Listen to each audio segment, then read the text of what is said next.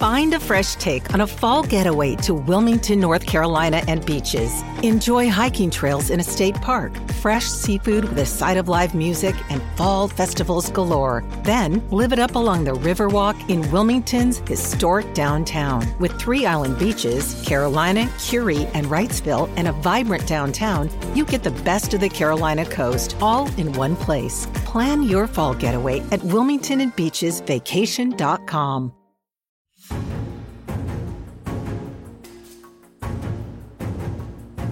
Hello and welcome to 2020 Politics War Room with James Carville. I'm Al Hunt here in Washington.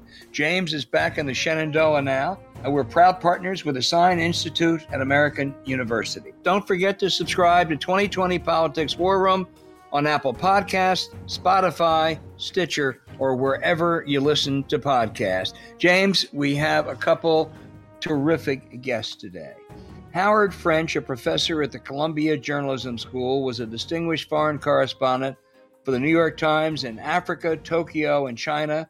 A photographer and an author, he has written about not only just foreign policy, but about race in America, and particularly about race in journalism. Howard, thank you so much for joining us. It's a pleasure to be with you. Thank you. Howard, we're going to get to our profession of journalism in a moment, but tell me your sense of the reaction to the murder of George Floyd and other racial incidents.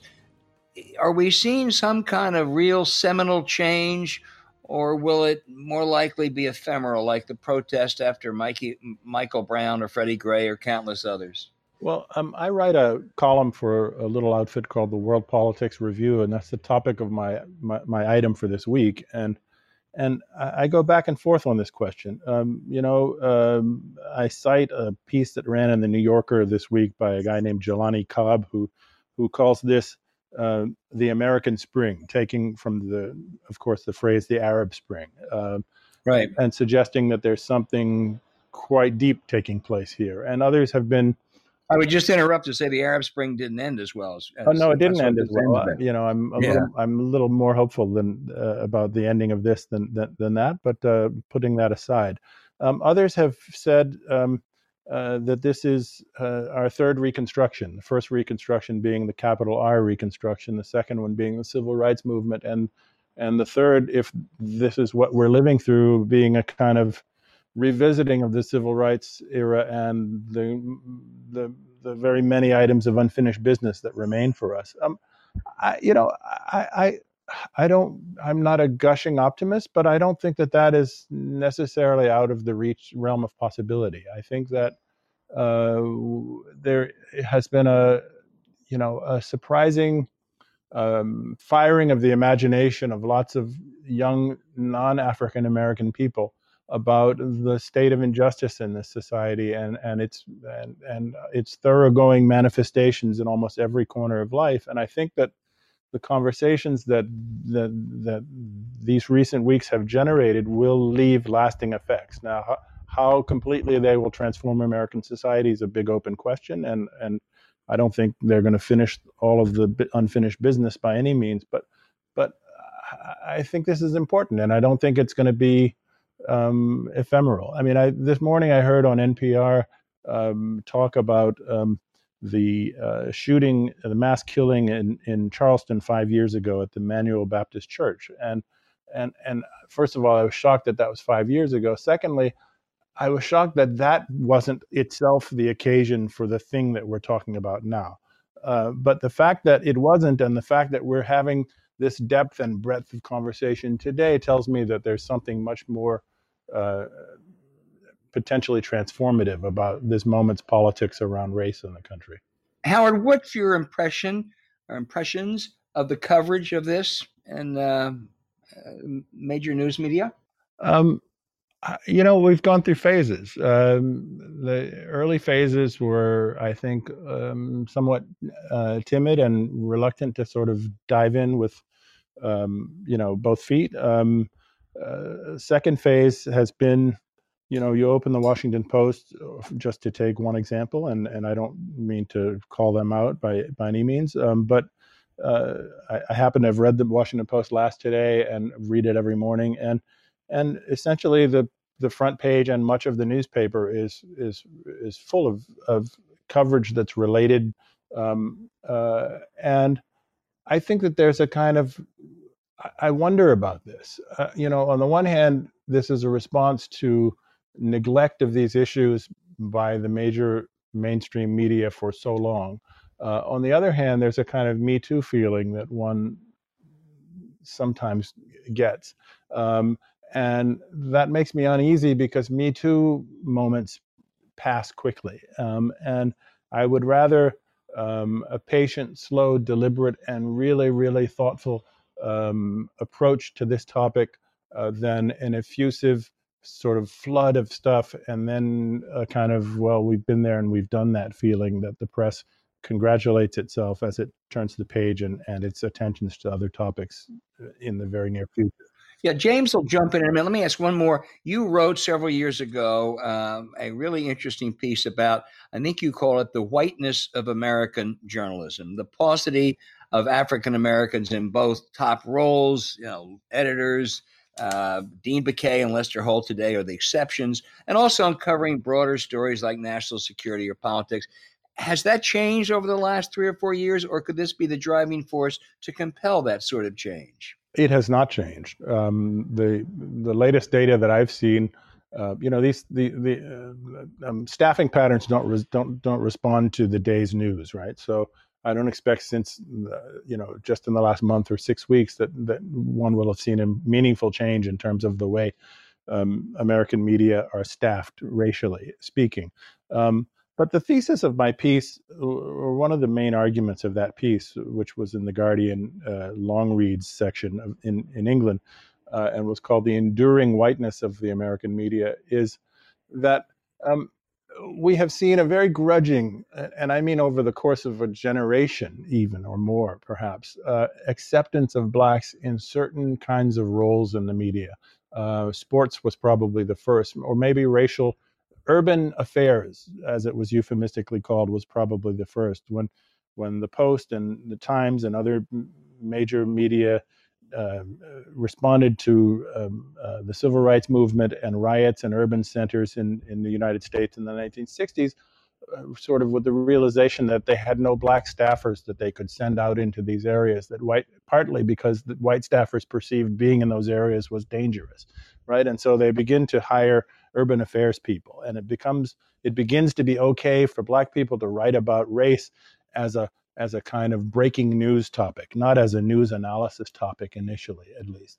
And then you gradually see a change where blacks are then recruited to write about sports because blacks are highly represented in sports. So you have urban affairs, and then you have sports, and then more gradually and a little more grudgingly, you allow blacks and other representatives of minority groups to come into more analytical functions regarding race and society. And we're sort of still stuck in that mode right now today. Where we have not arrived is systematically integrating people of minority group members into areas of coverage that are not in the popular imagination typically associated wrongly, I would say, with the fact of one's racial identity. In other words, as you said, national security or business or national politics. Until very recently, representation in the White House press corps among minority group members was very low, or international affairs and foreign correspondence. And incorporating minority group members in these areas does two things. One of them is this is the only way that you will raise the real meaningfully raise the numbers of African Americans and other minorities in the media, because if you limit them only to sports and this thing that I called urban affairs, well, that's always going to be a little corner of the news business. So integrating them throughout the whole range of topics is a way of raising the numbers systematically, but it is also a way of changing the orientation of the media in terms of the way it thinks about and writes about and assesses and analyzes the society. Because one of the most important purposes of having minorities be in the press isn't just so that you can say we ticked off a box of diversity. It is also to say that we have allowed other points of view to enter into the picture and to fertilize or to oxygenate our own sense as a society, what it means to be American and what it means to be a part of this big, broad world. And to do so, it can't simply be a white perspective all the time, which is what it has almost always been. I think when the historians cover this, the video that young girl or woman, I think she's 17 years old, so I'm not sure what to call her, but that young person took, black folks knew what this was like. I think the real difference it made was on white opinion. Like, oh my God, look how casual this is. I mean, you know, the Freddie Gray and guy died, to put him in the back of a police van. It just, when this thing appeared, you could feel the shockwave. And the day it happened, I think I was fortunate, New York Times called me, and I made the video, really had and continues to have a real effect on white opinion. Mm-hmm. And I think that when we go back and unearth this, I think that video is going to be up there with, you know, important documents in American history. I really do. At least that's from my vantage point. You agree with that, Howard? Well, James, I would like to juxtapose that video and the killing that took place in Atlanta most recently, and the Minneapolis killing with those 9 minutes of kneeling on a guy's neck, with the massacre at Emmanuel Baptist Church in Charleston that I evoked a little bit earlier in our conversation. Black journalists at the time were noting that the extraordinary means applied by the police in arresting, I can't remember the young man's name who committed that massacre. Dylan Roof. Dylan Roof, there you go.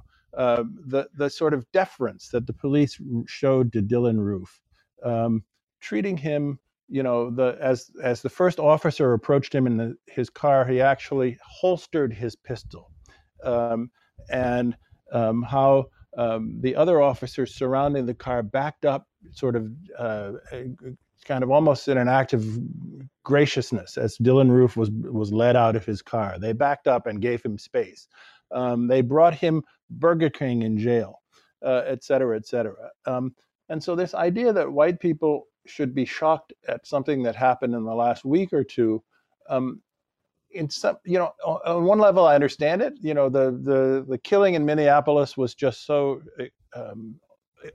atrocious that any human being had to be shocked by it. But the idea that white people, it took until that event in 2020 to realize the ugliness of this sort of thing in America, strikes me as kind of willful blindness, because we're surrounded by this stuff all the time, and there's recurrence of it. And it's not just how blacks are treated in isolated events like this. It's a kind of systematic treatment of blacks and that has to be juxtaposed with the very, very different systematic treatment of whites. Like, nobody can imagine a Freddie Gray happening to a white guy. Nobody can imagine a Lloyd George happening to a white guy.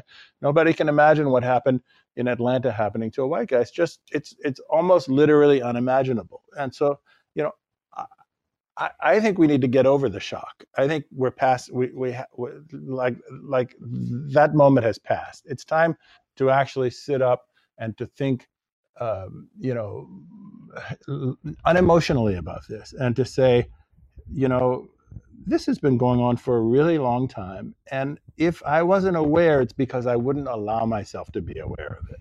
I think people were aware. The thing that the video struck is just how casual it was. I mean, I think that had a real effect, that it just seemed the guy was just, it was so ordinary, and it took so long. And I just think it had a effect that you're right, horrible, terrible, systemic, historic, you name it, just changed something. And I agree, it should have changed a long time ago. But I think this had a real effect, deep, and I hope it lasts. Let me ask y'all as journalists, the two of you. So you're the editor of the paper in New Orleans during the Confederate monuments controversy. By the way, you, without those monuments being down, actually saved lives. I would not have wanted to see what happened in the aftermath of the Floyd murder had there still been up. But how would you, and there was fierce white resistance to this. I mean, it really was. And it wasn't just yahoos. They were, respected community members, in quotations. Like, as a journalist, if the two of you were the editor, would you allow a op-ed column defending the monuments? How would you assign? How would the two of you handle that story? Because it does seem to me that there was a really right side and a really wrong side in this argument. Yeah, if I may go first, I would just perhaps start by objecting to the notion of yahoos, it not only being yahoos. I mean, I think that the so-called upstanding, well-to-do, well-educated citizens of typically Southern communities who stand up for, monuments toward Confederate war criminals are also yahoos. Why should we defer to them because they have money or they live in nice houses or that they have, they speak English well or in ways that appeal to us? They're yahoos too. That's perpetuating a kind of mythic notion of the South that I don't think holds up, right? They are just as much of a problem as the guys who drive pickup trucks and have shotguns. And I think we have to get past that. Having said that, I think you won't be surprised if I say that now that if I were a newspaper editor, I think that we have to say in assigning an editorial, there's room for an op-ed that says, let's go slowly on this. Let's consider the fullness of history and that, you can't go back and change the way things were. I'm not personally persuaded by those sorts of arguments, but a newspaper needs to allow a variety of opinion. However, the newspaper's own editorial, if I'm the head of the editorial page, has to be absolutely clear in its moral stance about these things and can't kind of equivocate. It has to say, the Confederacy was not a lost cause, it was a bad cause. And it stood for something evil. And that evil was bondage of Black people. The principal heroes of the Confederacy, as celebrated in those statues, wanted perpetual bondage of Black people. It wasn't a temporary thing. This was the nature of things. Black people are meant to be the servants of white people. We have to be clear in our condemnation of that, even if we allow, on the op-ed side of the page, the occasional voice who says there's another way of thinking about this. So, when that happened, there were a lot of columns, and it's hard for me to think of a movement that has been more destructive than the lost cause. I was very fortunate. I was particularly well educated as a history undergraduate because we had T. Harry Williams and other faculty members that just never bought into that at all. Mm-hmm. But the effects of the lost cause, you still hear people spouting that kind of stuff. We have not totally killed that monster. Sure. Well, we have three people speaking together here, all who have roots in the South. And so we're all, through personal experience, keenly aware of that. And that makes it all the more important, I think, in answer to your question about if you're the newspaper editor, why you can't waver about this. You have to take up your courage and say what is wrong and be clear about that. Yeah, I would weigh in, James, and say that if I'm largely in agreement with Howard. If I had been the editor of the New Orleans paper, I would not have run a column that defended the lost cause, that defended Confederacy. I think that's totally that's like, would you run a column, that's anti-Semitic? The answer is, of course, no. I might run a column, as I think Howard said, although he'd have reservations about it, of, let's go slowly on this for whatever reasons, and then write a strong editorial. But let's take it to today, Howard. The New York Times in the Tom Cotton column A, should they have run it? And B, after they then backed down, should they have fired the editor? I don't think they should have run it, and not because the subject itself was taboo. I think that the editing was shoddy, and I don't only mean in the sense that, as James Bennett and his deputy claimed after the fact, not to have read it prior to publication, but shoddy in the sense that the editors failed to follow up with Cotton on things that he had said via Twitter and elsewhere publicly that were even more extreme on the same topic, but even more extreme than that. And a good editor should say to somebody who tones something down, unbelievably, the Tom Cotton thing was toned down by Tom Cotton for the New York Times. So you're presenting this thing that's cleaned up for our audience. Isn't what you really mean what you have said in some other venue in public? I don't think the editors performed that task, and I think that was part of their duty. And in not doing that, I think they failed their duty.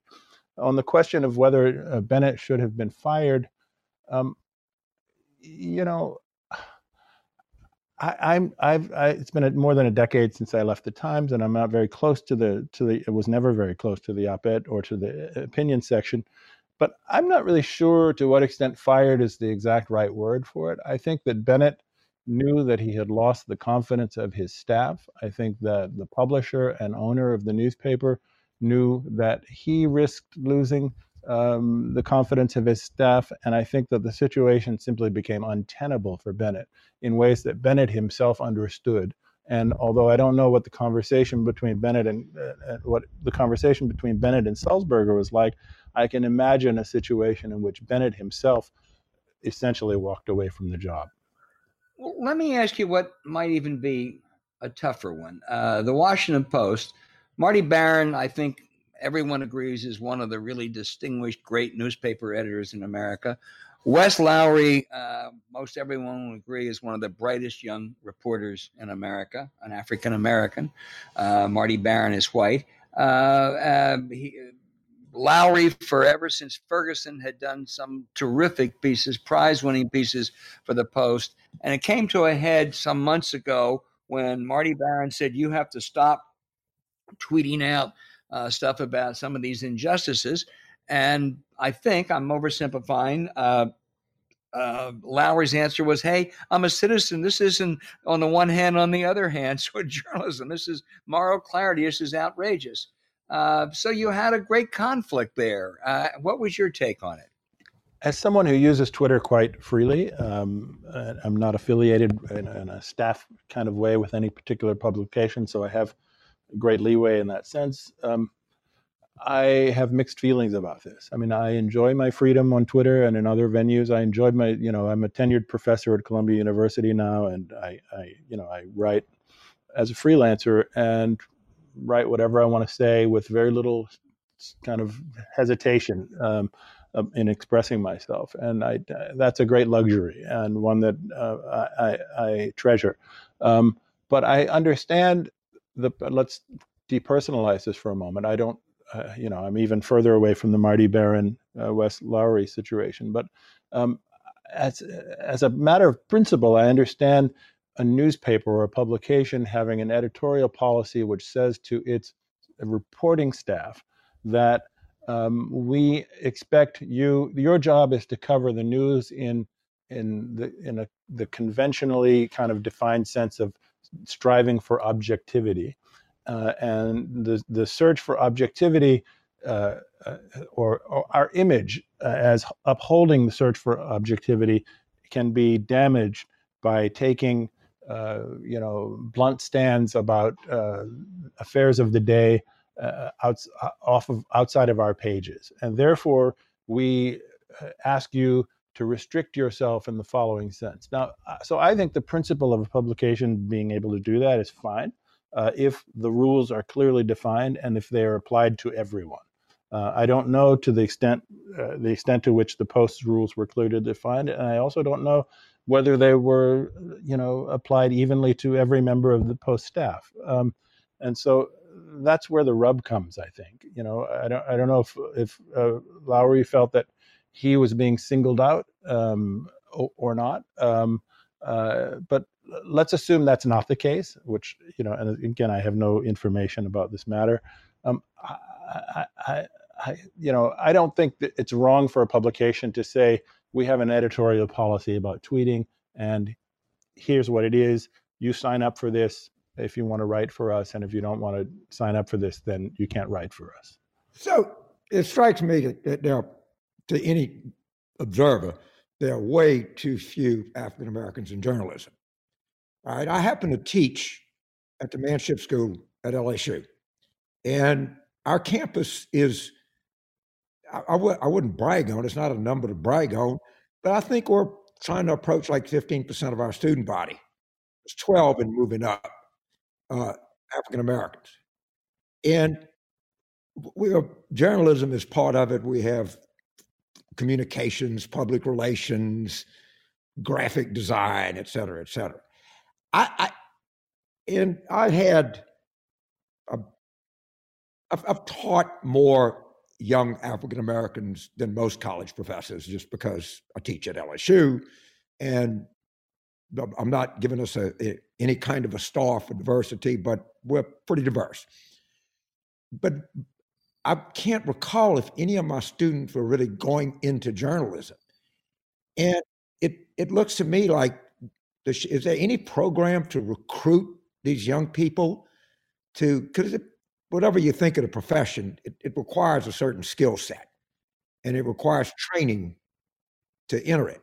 Is there any effort that you're aware of that encourages these young people to get into journalism? Most people look at it as a dying profession. They see if I'm a talented young African American, I see the newspapers are getting thinner and making less money. TV journalism, local TV journalism, actually is a pretty diverse place, because they obviously do it, I'm sure, more for commercial reasons than idealistic reasons. But what do you say? How do you get more young people of color in to study journalism? Let me just say, first of all, that journalism is not unique in the sense of a profession that lacks diversity. If you look at professional life in the United States across the board, I think the professions that are highly diverse are the exception, not the rule. And so this isn't, at the first level, a problem simply of journalism. It's a problem of social justice in the United States, and a problem where we have to ask your question about every profession in the United States, or else we're just simply not thinking about equity in this society. So the second cut at your question, what can we do in journalism? I think I could offer a few things. I mean, one of them is,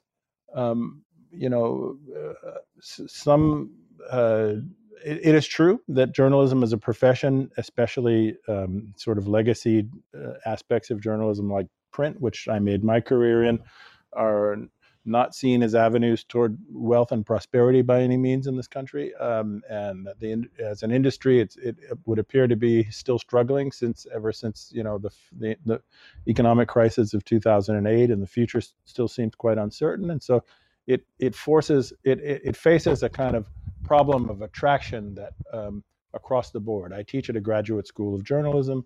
I might get in trouble for saying this, but our student body is composed in its majority of a combination of international students from all over the world, who sort of pay cash for a high-end journalism education, and relatively affluent American students whose families can afford to pay for their children to get a journalism education, and don't have to worry implicitly too much about their employment prospects or their survival, economically speaking. So right off the bat, you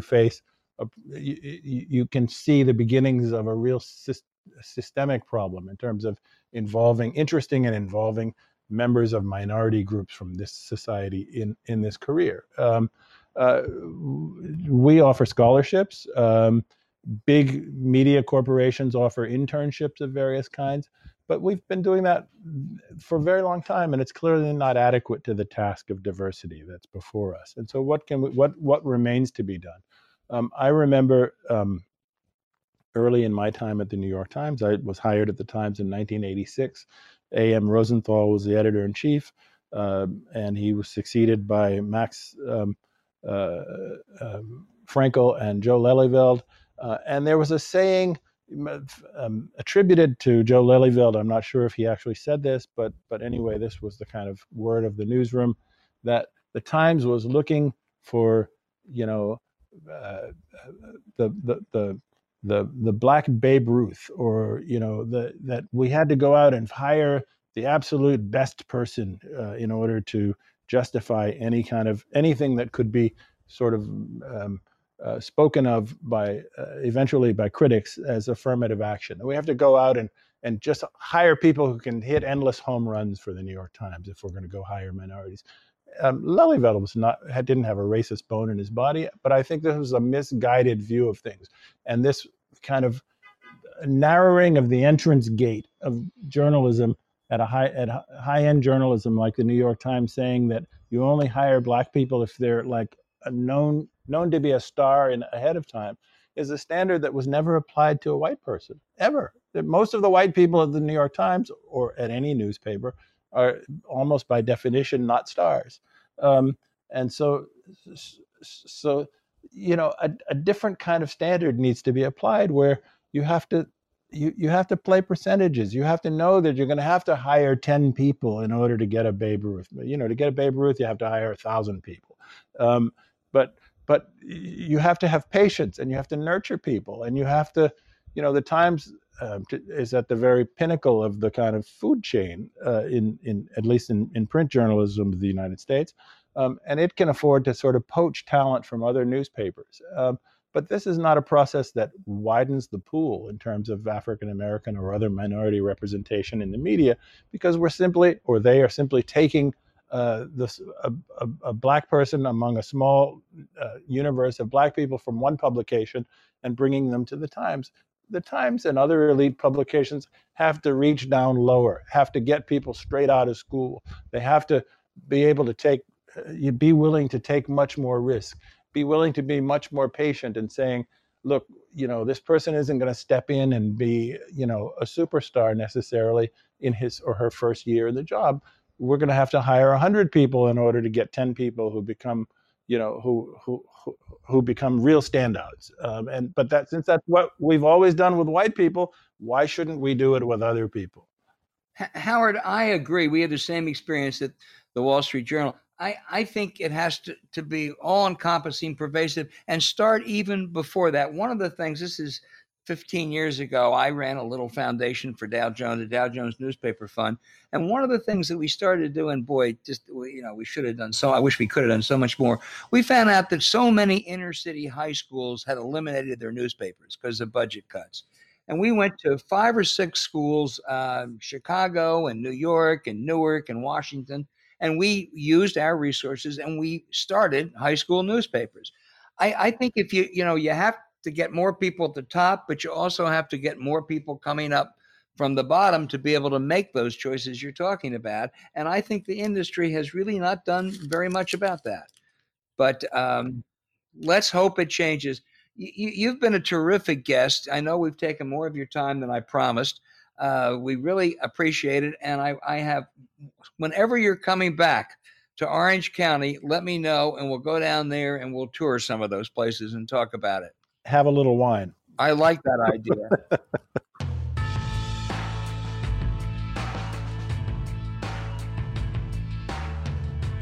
Hey, James, there are plenty of good political journalists, but there's a handful when mentioned you automatically read their piece. Ron Brownstein is in that starting 5. In brief, he was the chief political correspondent for the Los Angeles Times. In the 90s, he's done other big jobs.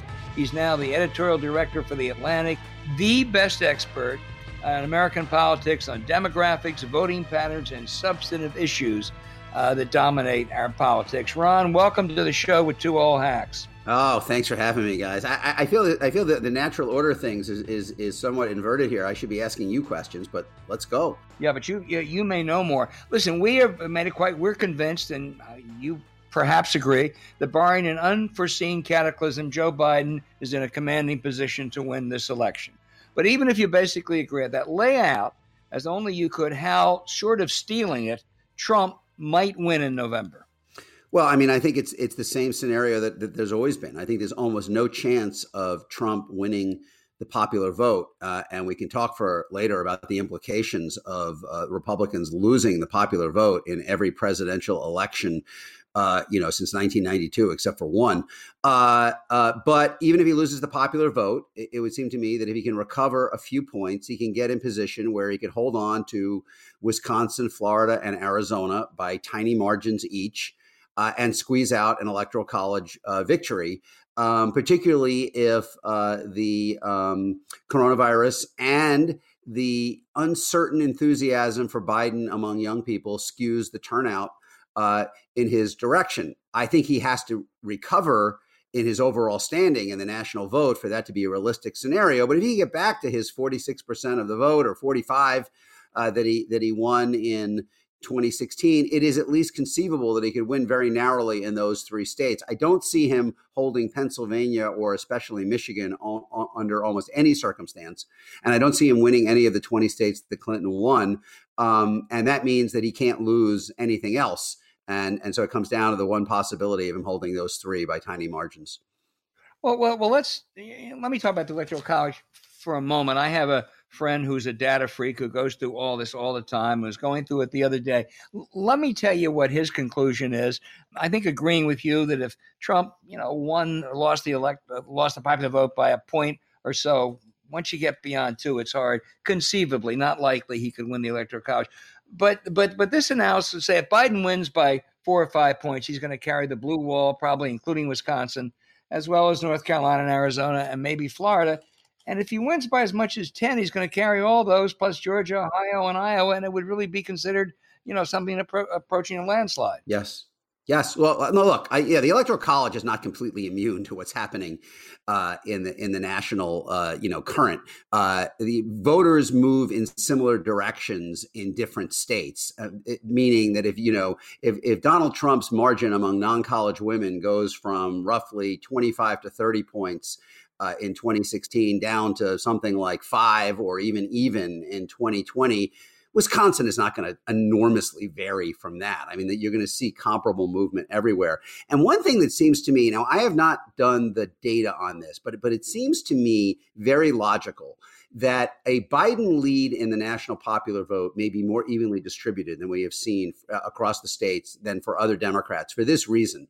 Biden's in an unusual position where so far he is somewhat underperforming among younger voters, both in terms of their enthusiasm to vote and even the share of them that now say they're going to vote for him relative, not so much to Trump, but, third parties or don't know. On the other hand, Biden is running better than any Democratic nominee since Al Gore in 2000 among older voters, including older whites. There's no question about that. It's consistent across both state and national polls. And I think that's an advantage that more consistently translates across the states. I mean, if you're running better among whites 50 plus, that not only helps you in aging Rust Belt states like Pennsylvania, Michigan, Wisconsin, even Iowa and Ohio, as you note, Al, but it's also a big deal, as Joe Biden might have said, in Florida and Arizona. And, that is the new element that was not there in 2018. I mean, 2018, we saw a very clear erosion for Republicans in white collar suburbs, particularly among women, but also among men all across the country. That has not improved for Trump. And the new element that wasn't there really in 2018 was this weakness and softness among older voters, including older whites. And that's where it's not even necessary to win them if you just reduce the margins. And I think, Ron, I mean, tell me if you agree with this, that among virtually every demographic group, save perhaps young voters, Biden is doing better at this stage than Hillary. Yes, I think that's right. And as I say, the big thing, if we kind of think of the Trump presidency, the initial recoil that he faced in his first 2 years was among some segment of college whites who voted for him in 2016 and felt that, he was a business guy. He had to be more stable than he was letting on. This was all kind of an act. When he got into office, the responsible adults would be in the room. They'd tame him and channel him and, all the rest. And many of them watched the first 2 years in kind of horror that, not so much in opposition to the policies, the tax cuts in particular, but the behavior and the volatility. And that translated in 2018 to these sweeping Democratic gains. Al, before the 2018 election, Republicans held 43% of the House seats where there were more college graduates than the national average. After the election, they were down to 25% of them. So it was a pretty big, pretty sharp movement. And of course, it occurred not only in the places where we've been watching move toward the Democrats for years, Northern Virginia, the suburbs of Philly, New Jersey, the suburbs of Chicago, but Richmond and Dallas and Houston and Atlanta and Salt Lake City. Georgia. So that was very real. That was probably the biggest change that powered 2018, mostly among women. But I looked at this if you look at the 5 biggest counties in Texas in 2012, and that's Dallas, Harris, which is Houston, Tarrant, which is Fort Worth, Bear, which is San Antonio, and Travis, which is Austin. Those 5 big counties. Obama in 2012 won them by a combined 130,000 votes. And that was kind of a big deal. He won Harris County, Houston, by like a vote. And that was like a big deal, a big turning point. 2018, Beto O'Rourke won those same 5 counties by 6 times as much. He won them by 790,000 votes. Now, the rural parts of Texas are so Republican that it allowed Cruz to win, but the trajectory is pretty clear. It's possible that Biden could win those 5 counties, I think, by 900,000 votes or maybe even more, and while also reducing the Republican advantage in the surrounding suburban counties. So you can imagine a scenario where Trump holds on to Texas narrowly by turning out, every possible voter left in rural and East Texas, places that James knows pretty well. But the metros, which is where all the population growth is happening, where all the economic dynamism is happening, moves even more sharply against them. Democrats win even more U.S. House seats. They possibly flip the state house by winning enough state house seats in the suburbs of Dallas and Houston, even if Trump's rural strength allows him to hold the state. This is the trade Trump is imposing on the Republican Party. I mean, he is, I think, putting them in a position where they are squeezing bigger margins out of shrinking groups at the expense of provoking greater hostility from the growing groups. Well, I know James has a few comments that say, just on Texas, that point, they have to win, I think, 8 seats in that state house, and there are 9 seats that either Beto or 9 Republican House seats that either Beto or Hillary carried in the last 2 elections. So they got a real shot there. Go ahead, James. So, Ron, if I just take my dashboard, and my dashboard are polling averages I get, as you can imagine, I see a lot of polls from around the country. And also, I look at election returns in the past 3.5 years. And if I had to, if I were just saying I'm being very antiseptic, I think he's going to get 42. And give the third party 3. So that would produce a 55-42 result. What would that look like across the country? Well, it's interesting you put Biden at 55 because it's certainly been consistent in polling that 55% of the country does not want Donald Trump to be president. And the question has been whether Democrats can consolidate that, and they have struggled to do so. 55-42 or even 54-43 would be obviously the largest victory for either side. I guess Bush was 53 point something in 1988. It would be since Reagan, I believe. Well, I think Bush was just under 54 in 1988. But there were no third parties. Yeah, right. No third party. Anyway, that would be, and that is not inconceivable. I mean, I believe that, if we're saying that, I said before, Trump, if he can recover into the 46 range, he can possibly squeeze out the Electoral College again. I don't think he can recover into the 46 range unless he can produce an electorate different than everybody is expecting. I mean, I think his struggles in metropolitan America are such. I mean, just for the background here, he lost 87 of the 100 largest counties in America. He lost them by a combined 15 million votes, which is, a pretty breathtaking number. Now, he was able to overcome that by winning 2,600 of the other 3,000.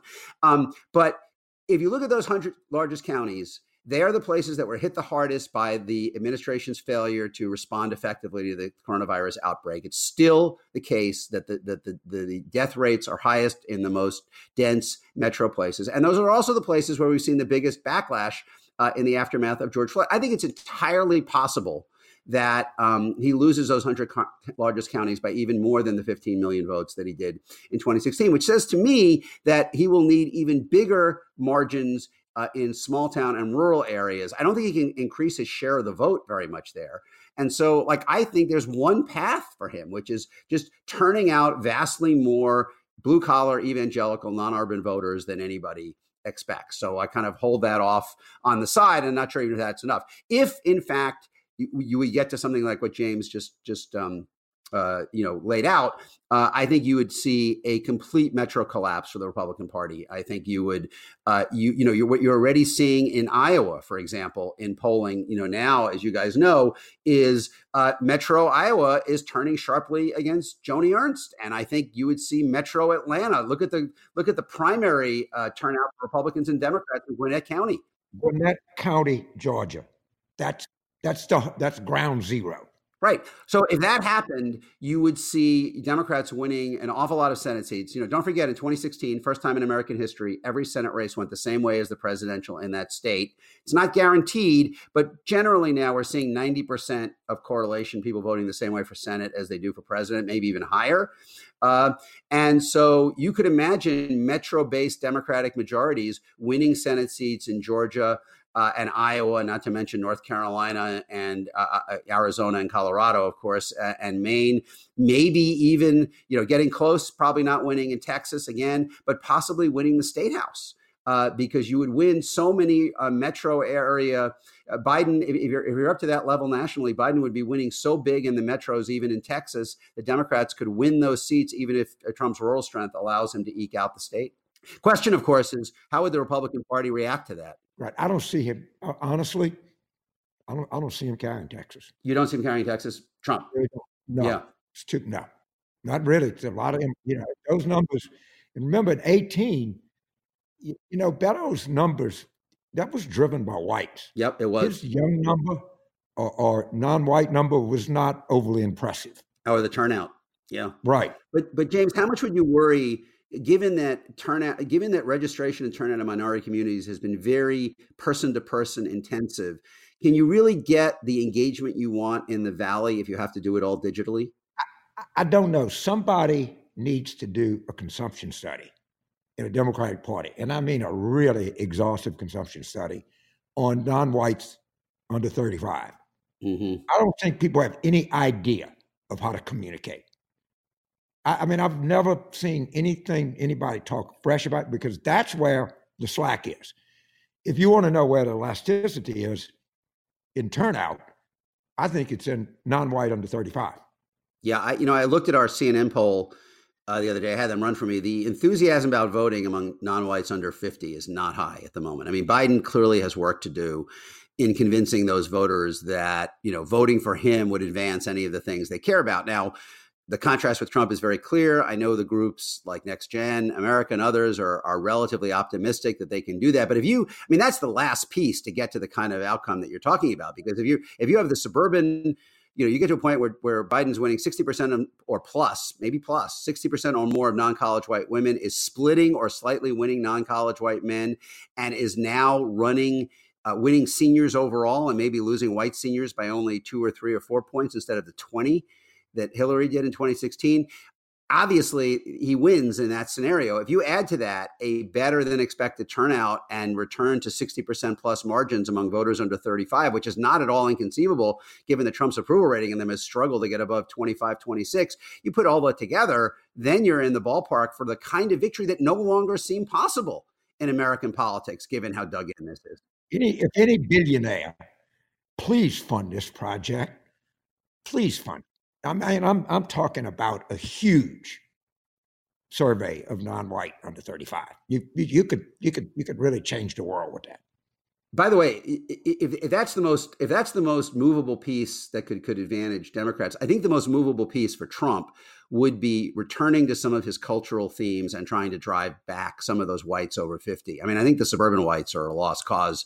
The ones that have moved away from the Republican Party are not coming back. But I mean, there are a lot of white people over 50 who might now be saying they're voting for Joe Biden, who might be receptive to arguments, for example, blaming China for the coronavirus and saying Biden's too close to China, or that he is going to open the floodgates to undocumented immigrants. I mean, those voters have not been Democrats for a while, and there are reasons they have not been Democrats for a while, largely cultural reasons. They don't like Trump. They don't like Dan Patrick and other Republicans saying they have a duty to die so that people can go back to the mall and get their nails done. But it seems to me that if there is one piece of the Biden coalition, as we see it stand here in June, that is most vulnerable to kind of a Trumpian counterattack, it would be those older whites. And by the way, this is kind of I think a one-time sales offer. I mean, I don't think there is a long-term movement back among older whites to the Democratic coalition. I think. But the contrast between Biden, who is acceptable to them and one of them, and Trump's volatility, and in particular the way he's handled the outbreak, kind of creates this unique little window where Democrats can expand the map without necessarily expanding the electorate, which has been the assumption, I think, for many years now. You have to expand the electorate to expand the map. Biden may never do that. Biden may never, James, no matter how much is put into communicating with younger non-whites, he may not be the guy to pick that lock. But he could easily win anyway by improving just a few points among the older whites who do reliably vote. Well, yeah, that's going to be a tough slug. But there is some, there's some that didn't vote in 18. That there's a lot of them don't like Republicans, but they like Trump. That happens. You see some of that. How much? I'm not sure, but I'll agree there's some of that out there. Ron, you wrote the other day that even if Trump loses, he's still going to be a huge force in the Republican Party. You think that'll be the case even if he would lose decisively, the way James just outlined? I think the quantity, the magnitude of the loss obviously matters. I think Trump is a huge factor, not because of him, but because of the party.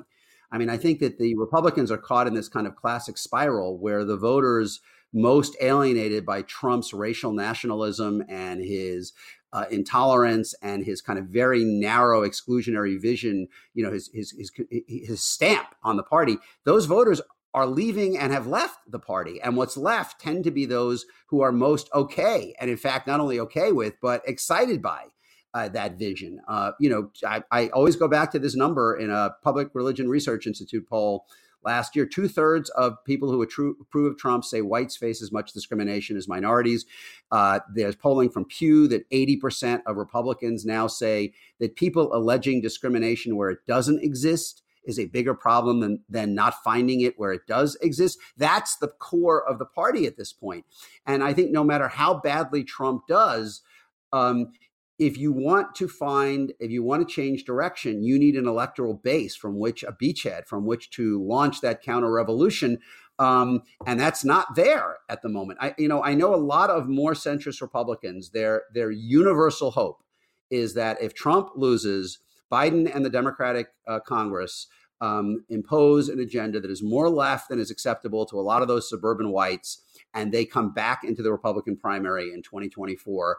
And that creates the foundation for an anti-Trumpism. Plus, is Trump going to go away? I mean, it's hard to believe he isn't going to at least dangle the possibility of running again in 2024 if he loses, which he could do, to keep himself in the news for 3 years and make it harder for anyone else to emerge, much less anyone to emerge and challenge his vision. But let's face it. And one final point, there are very few Republicans with credibility to challenge his vision. I mean, this has not exactly been a profile in courage for 4 years. The party has, I think, basically said that as long as you win and give us the power to impose the things we want, we will excuse anything you do, no matter how racist, no matter how authoritarian. I mean, it has been, Al, you've covered the Republican Party even longer than I have. I mean, it is astonishing to watch a major American political party behave in this way. And I think it is something out of our experience. I think what we've watched the last 3 years doesn't even fit with the American political tradition, as Richard Hofstadter would call it. I don't think this is behavior. I mean, I don't know what the Lamar Alexanders and the Rob Portmans and and the others, maybe they don't have a conscience anymore. But you're right. Just one final thing, then back to James. You talked about young Ivy League educated right-wingers like Tom Cotton and Josh Hawley eyeing 2024, embracing the Trump base, but really running as a respectable version of Trump. That might suggest an oxymoron, kind of like an honest Bernie Madoff. How can you be a respectable version of Trump? Well, that's the question, right? Someone said to me, they're trying to replace personality with policy. So if you have the core elements of Trumpism, hostility to immigration, suspicious of trade, dubious about international alliances, but you don't have the constant belligerence and belittling and the open appeals to racial resentment. It's all a little more buttoned down. Is that sufficient to get you to those elevated super majorities among the constituencies attracted to that? I don't think we know the answer. But there's no question. I mean, look, Trump is on a treadmill. I mean, and the party is on a treadmill as long as it allows him to define it, which is that, his answer to every problem is to double down on cultural and racial division to try to mobilize more turnout among his base. The treadmill is each time he does that, he reinforces the concerns among not only white-collar whites, but also some of the blue-collar white women about his personal fitness to be president. And I think, the party may discover the flip side of that in a Cotton-Hawley candidacy, which is that if you try to recapture some of the people who have drifted away because they don't like Trump's behavior by being more moderately behaved, do you get the super intensity of commitment on the other side that Trump's breaking of all these windows has engendered? Well, in your recent piece, you quoted Stan Greenberg saying that the base voters had gone from 60 to 67% of the party because of the exit of a lot of suburban females. So as of now, their hold on the party is stronger than ever. Now, in Wall Street Journal poll, it was only 33% self-identified compared to 45% Democratic. But they might be getting what they want, a smaller, purer party, which means you're not going to win many elections. Yeah. Whatever happened to that Stan Greenberg guy? Did he ever make anything of himself? After those focus, I wrote about those focus groups in 1985 in Macomb County that made Stan Greenberg, and in many ways, anticipated the modern political world that we live in with the class inversion. But yeah, I mean, when parties make a veer in a direction like this, it is not simple to simply undo it and reverse them. I got one question on this before we leave. It was widely assumed and reported and believed that the country was in a loggerheads of 50-50. Very few swing voters. It was all about getting the base out. I got one word that needs explaining: Michigan. Right? I did not even compete. It's not even going to.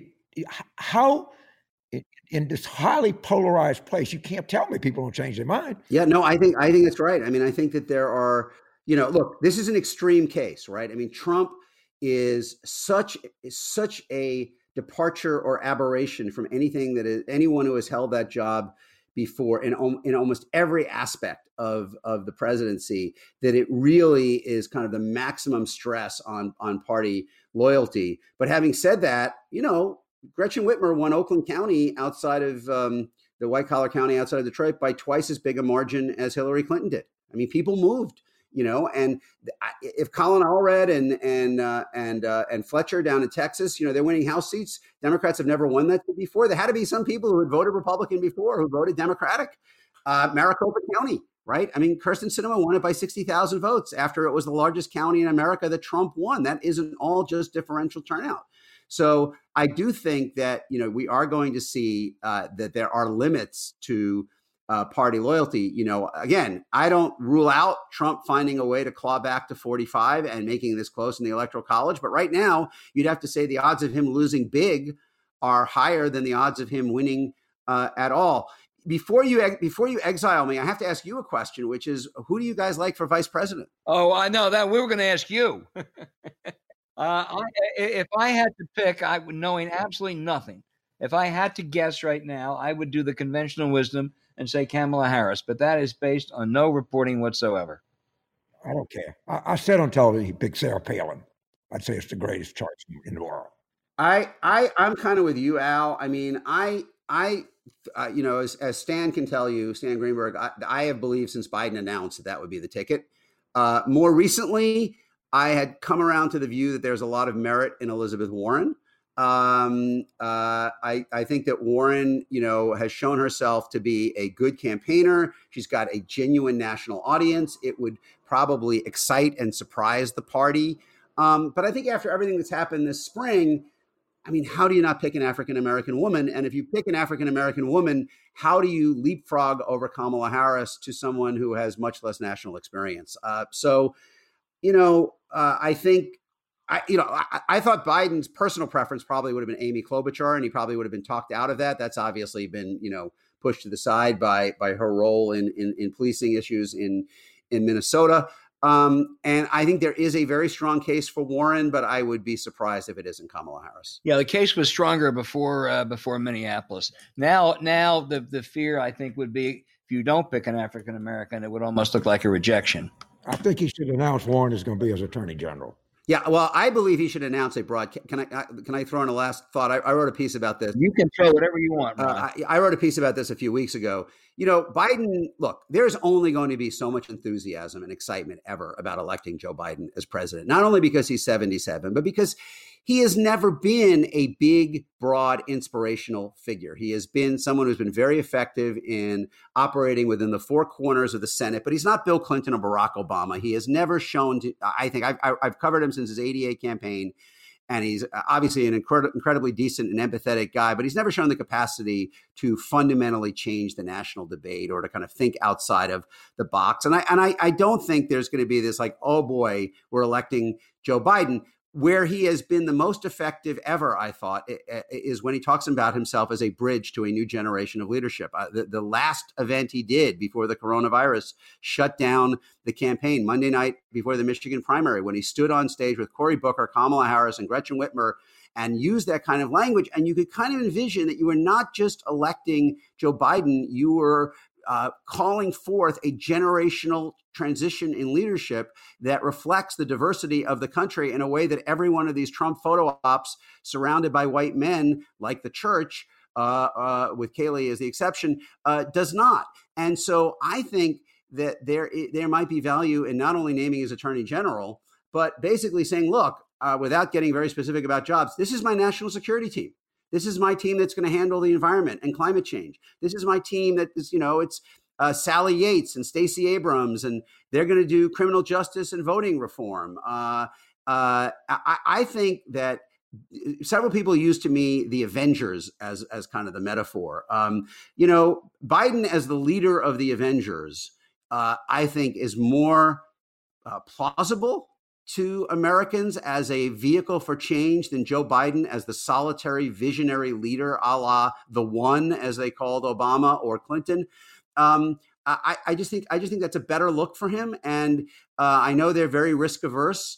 And there are lots of reasons why people have not done this. They've looked at it, but not done it. But I think there's a case for Biden to surround himself and say, look, you're not just getting me, you're getting us. In fact, I said a very good slogan for Joe Biden might be not me, us, as someone else used in the campaign, only with a different purpose. There are swing voters in the argument. Yeah, there are. And who knows? Like I said, I mean, you know, there's only so much you can do in a vice president. There's no vice president that signals everything to every constituency that you have to speak to. And why stop there? I mean, you know, he has some really good, you know, Pete Buttigieg and Amy Klobuchar and Kamala Harris and Elizabeth Warren and Andrew Yang and Julian Castro and Sally Yates and Stacey Abrams and Susan Rice and Admiral McRaven. And you go through the list and you know, the ability to reach down to some of the mayors, Garcetti and Bottoms.